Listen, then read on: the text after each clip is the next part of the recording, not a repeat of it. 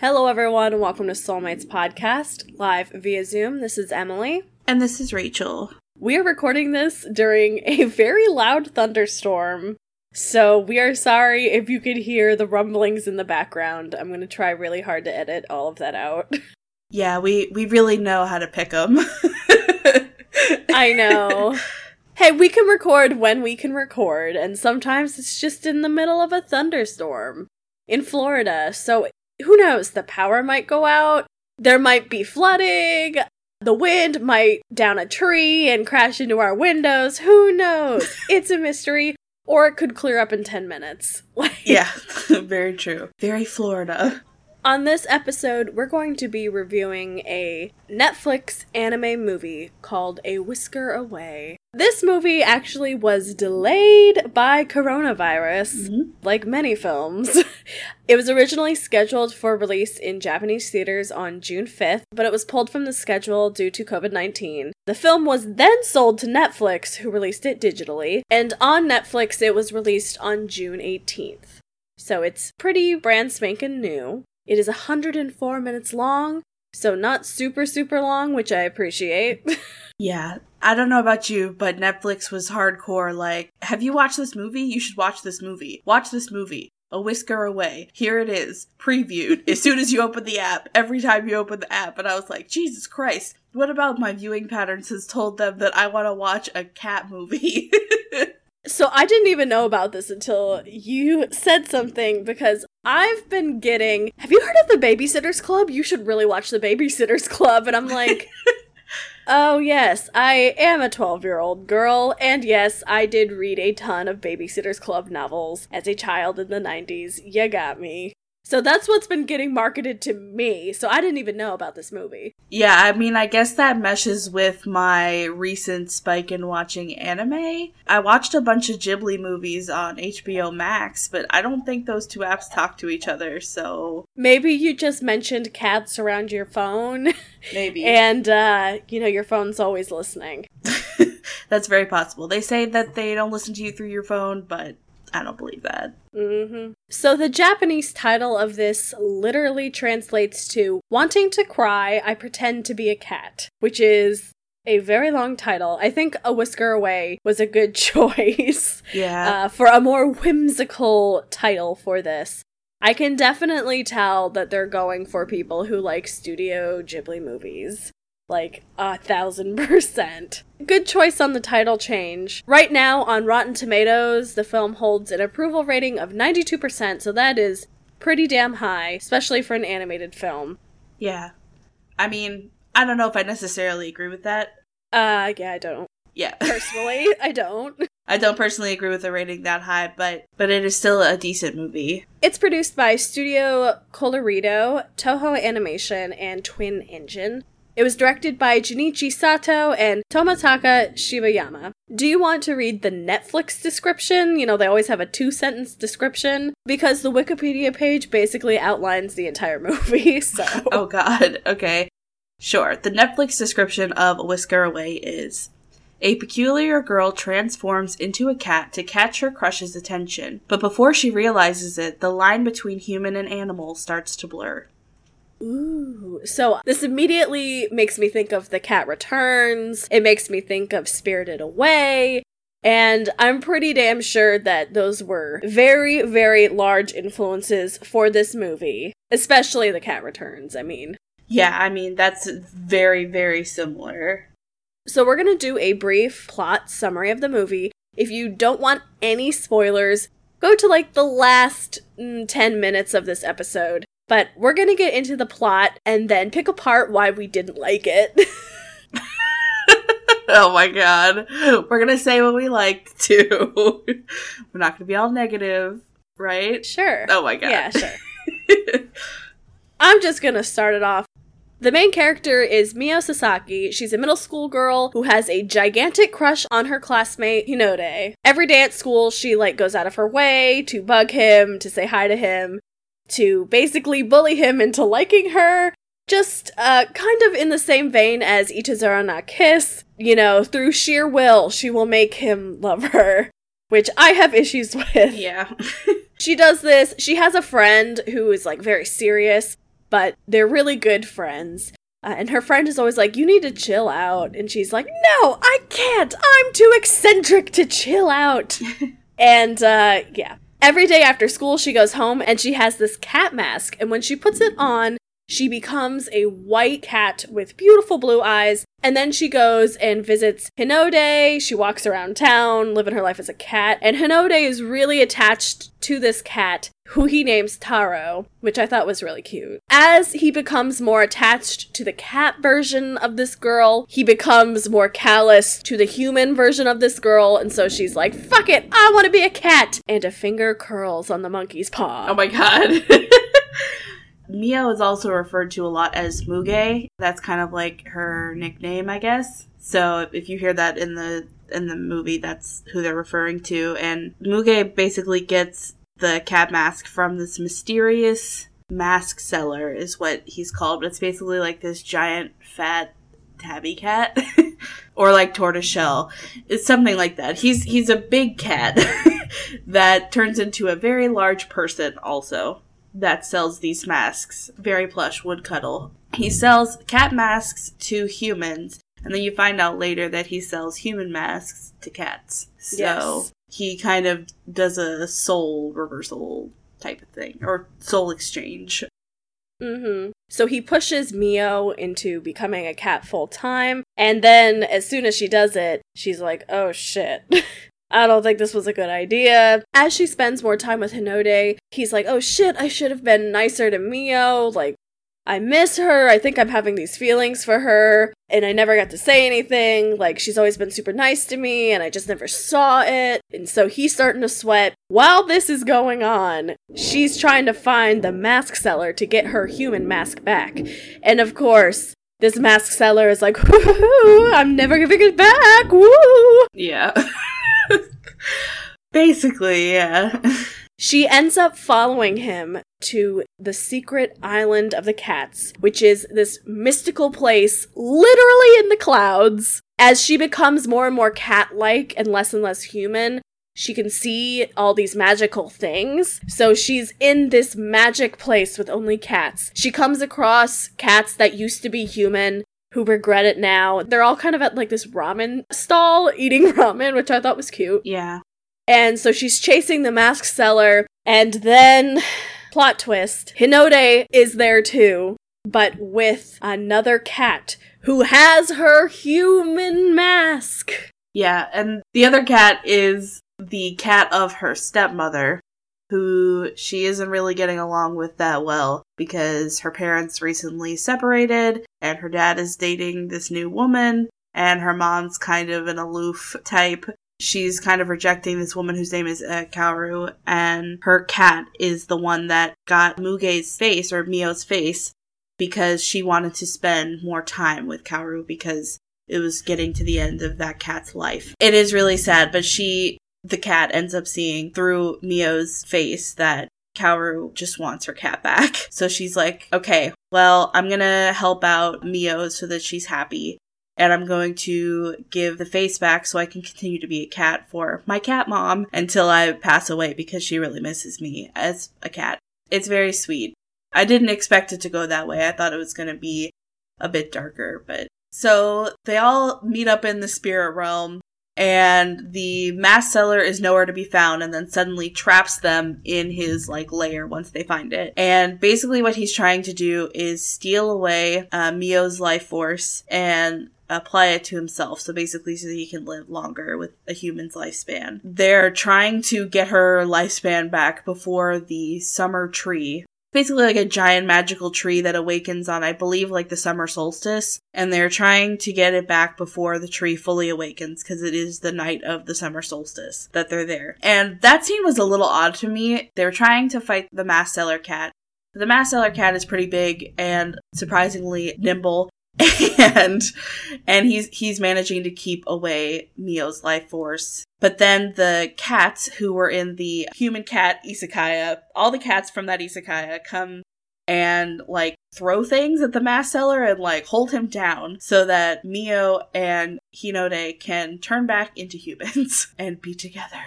They were like, boo, you suck, yeah. boo. That's pretty much how the story ends. They all walk out. one cat, two humans, and they go about their lives and live happily. Yeah, and Hinode and Mio date, and that's like the end of the movie. We glossed over a bit, but I don't want to go into too much detail because it is only 104 minutes long. It's a super chill watch. You could watch it in one evening.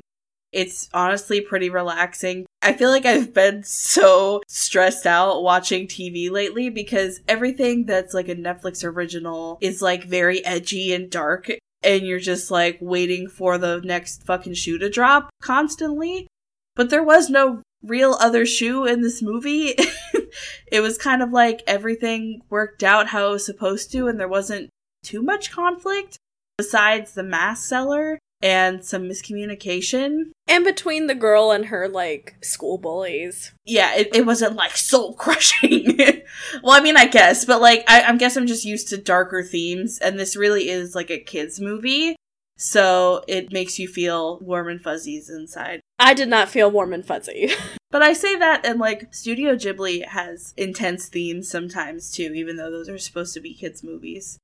It made me feel nice at the end. I just wish there was a little more zest to the plot, I guess, but if you're looking for an easy watch, this is it. Yeah. I'm gonna get into the number one thing that bothered me about this. I do not like it when the message of a movie is, if you harass someone enough, they'll like you. In the beginning of this, she does this weird thing where she takes off both of her shoes, runs up behind the guy, and then rams her ass into him, and he stumbles. Butt checks it. Yeah.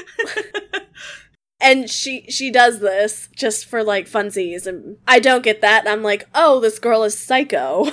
After watching this, my first thought was, this girl has borderline personality disorder. That is quite possible. I mean, I feel like that the mood swings may be exacerbated by the fact that she is, from what I can tell in this movie, like 14, and she just had a major life change in that her parents just separated and she has to live with her dad and this new mom who really wants to be her mom but is not her mom. And so she locks on to the most familiar thing she can to try to find like a substitute familiarity with somebody, I guess. That's kind of the vibe that I got from it, so I understood it from just, like, she just was a hormonal fucking teenager whose erratic, risky behavior was only heightened because of trauma that she just experienced. Yeah, at one point, these two guys are talking bad about her crush, so she stands on, like, a ledge and is like, you better not say anything bad about him, and they're like, oh yeah, what are you gonna do? And then she literally jumps off a building, and I was like, oh, this girl's fucking crazy, okay! I thought she was gonna start to become more cat-like in her human form, but that didn't really happen. To me, it reminded me of Crazy Ex-Girlfriend, in which the main character does have borderline personality disorder, where there's, like, romantic obsessions, there are delusions of grandeur, there are, like, super intense emotions, like super high highs and super low lows, and, like, attention-seeking behaviors.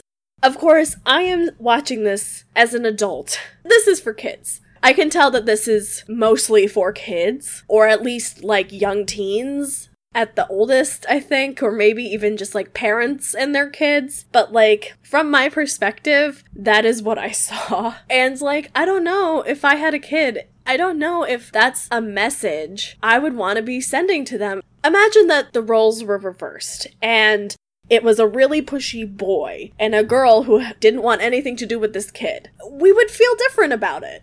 I feel like the plot did need more zesting. I felt like there should have been more things happening in the cat spirit world. I feel like that was not fleshed out enough, and we only spent, like, the last fourth of the movie there, when it could have been so much more, you know? Like, it could have really been a Spirited Away type movie. Instead, it was not. Yeah, I mean, I get where you're coming from, and those are all good critiques. I feel like it would have been less creepy if they had fleshed out the backstory between Mio and Hinode a little bit more. Mm-hmm. Because the first thing we see is her, like, butting him, like, into oblivion on the, like, morning of a school day. But Body they may have... check! Yeah.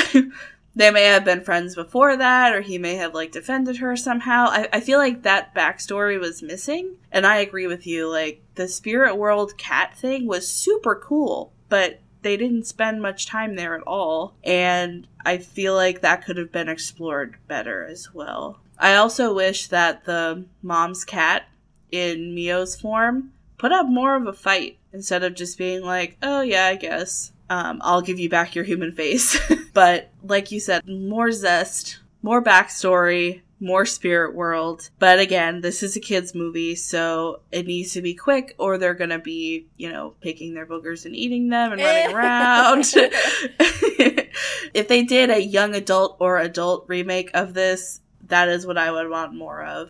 If I was going to redo this whole movie, I would age up the kids. The beginning scene would be the girl running through the gate into the spirit world, and you see, like, these cats everywhere wearing clothing at food stalls, and then you would get flashbacks into what was going on and how she got there. Yeah, definitely. I feel like that would have been a better setup. Hollywood, call me! Okay, well, let's go ahead and do our final ratings of this. Okay, so on a scale of 1 to 5, 1 being the worst and 5 being the best, how would you rate the plot of the movie, the writing? For its intended audience, I would rate it a 3 out of 5. For me, a 2. I'm giving this a 2. It needs more zest. It needs more zazz. It needs some freshly cracked black pepper. Yes, it needs a little parmesan. Little Salt Bae. The spirit world was not fleshed out, and that was easily the most interesting part, besides the fact that you can turn into a cat or turn into a human. So I feel like they needed to lean into that more, especially if this whole plot hinges upon that magical stuff, On a scale from 1 to 5, how would you rate the voice acting? I would rate it a 4.5. 4. I'm going to rate it a 4. I would also rate it a 4. I watched it dubbed, and I had the closed captions on it, so I saw what the sub would have said, and they were pretty close, but I felt like the liberties that they took made more sense to the plot, and I felt like they were more concise. So I actually thought they did a really good job adapting the script for this, and all the kids sounded like kids. Yeah, I thought that was very important. No one had a weird voice. Everyone's voice matched their character. And yeah, overall, I thought it was pretty well done. I think the dad was Johnny Young Bosch, which I was like, it's the Watch Mojo Man!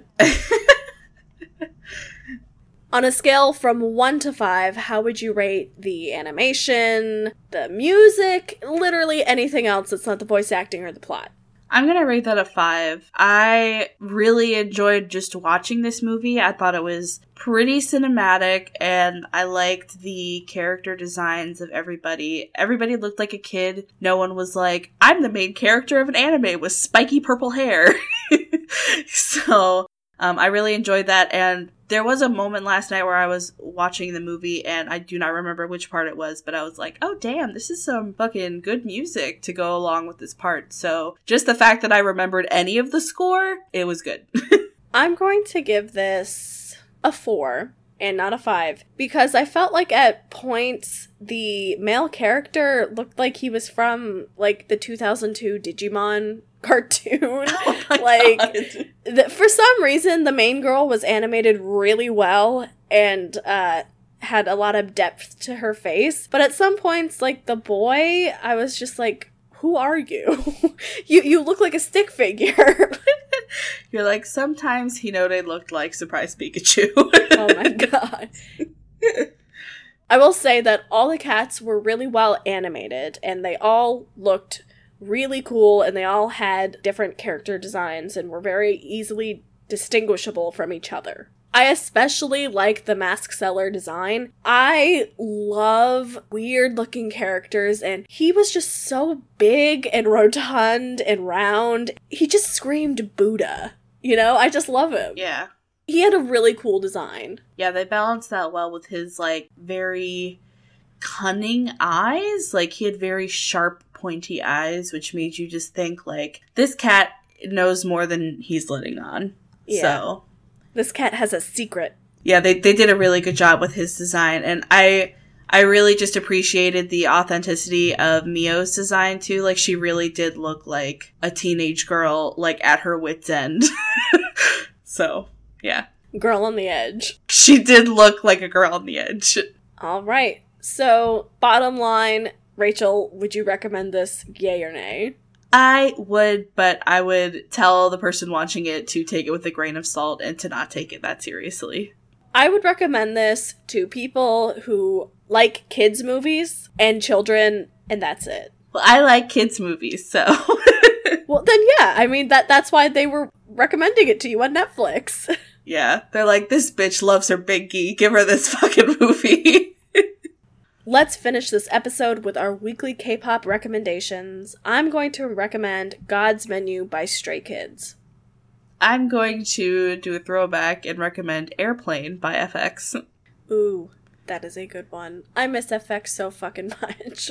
Maybe that will be our next B-side banger. Ooh, that's a great idea. They have so many good B-sides. They do. And if you're a fan of FX, Luna just released a cover of Say So, originally by Doja Cat, and the music video is spicy. Yeah, her bobbies are out. I was like, damn, girl! Thank you so much for listening to this episode. You can find Soulmates Podcast on Facebook, facebook.com/soulmatespodcast. You can check us out on Instagram, also at Soulmates Podcast.